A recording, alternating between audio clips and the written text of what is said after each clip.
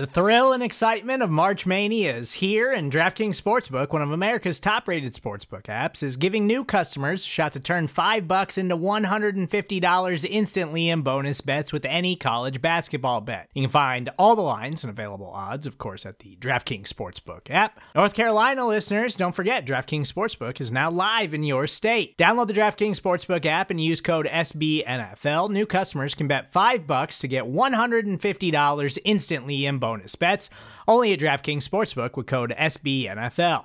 The crown is yours. Gambling problem? Call 1-800-GAMBLER, or in West Virginia, visit www.1800gambler.net. In New York, call 877-8-HOPE-NY or text HOPE-NY. In Connecticut, help is available for problem gambling. Call 888-789-7777 or visit ccpg.org.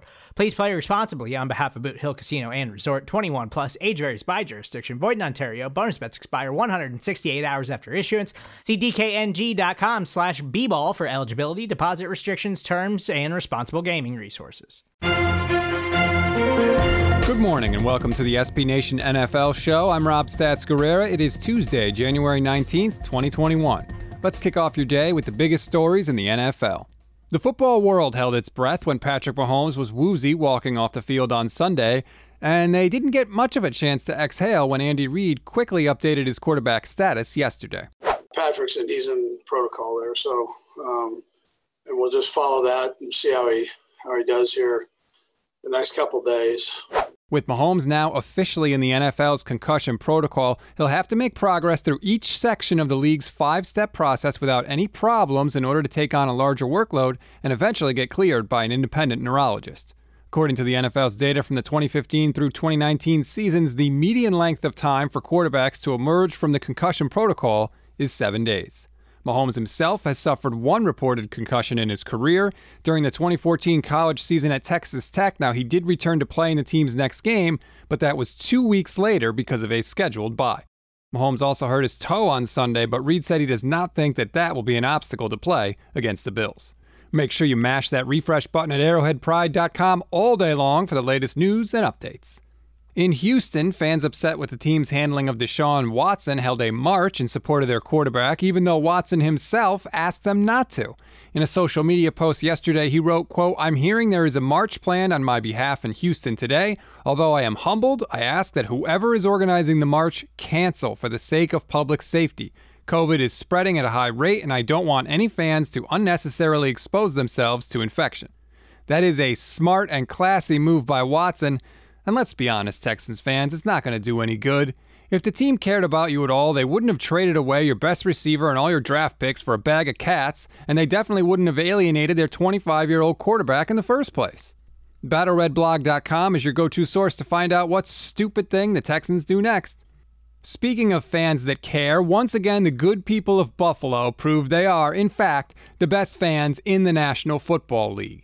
In less than a day after the Bills defeated Lamar Jackson's Ravens in the divisional round, members of Bills Mafia donated about $360,000 to one of Lamar's favorite charities, the Louisville chapter of Blessings in a Backpack.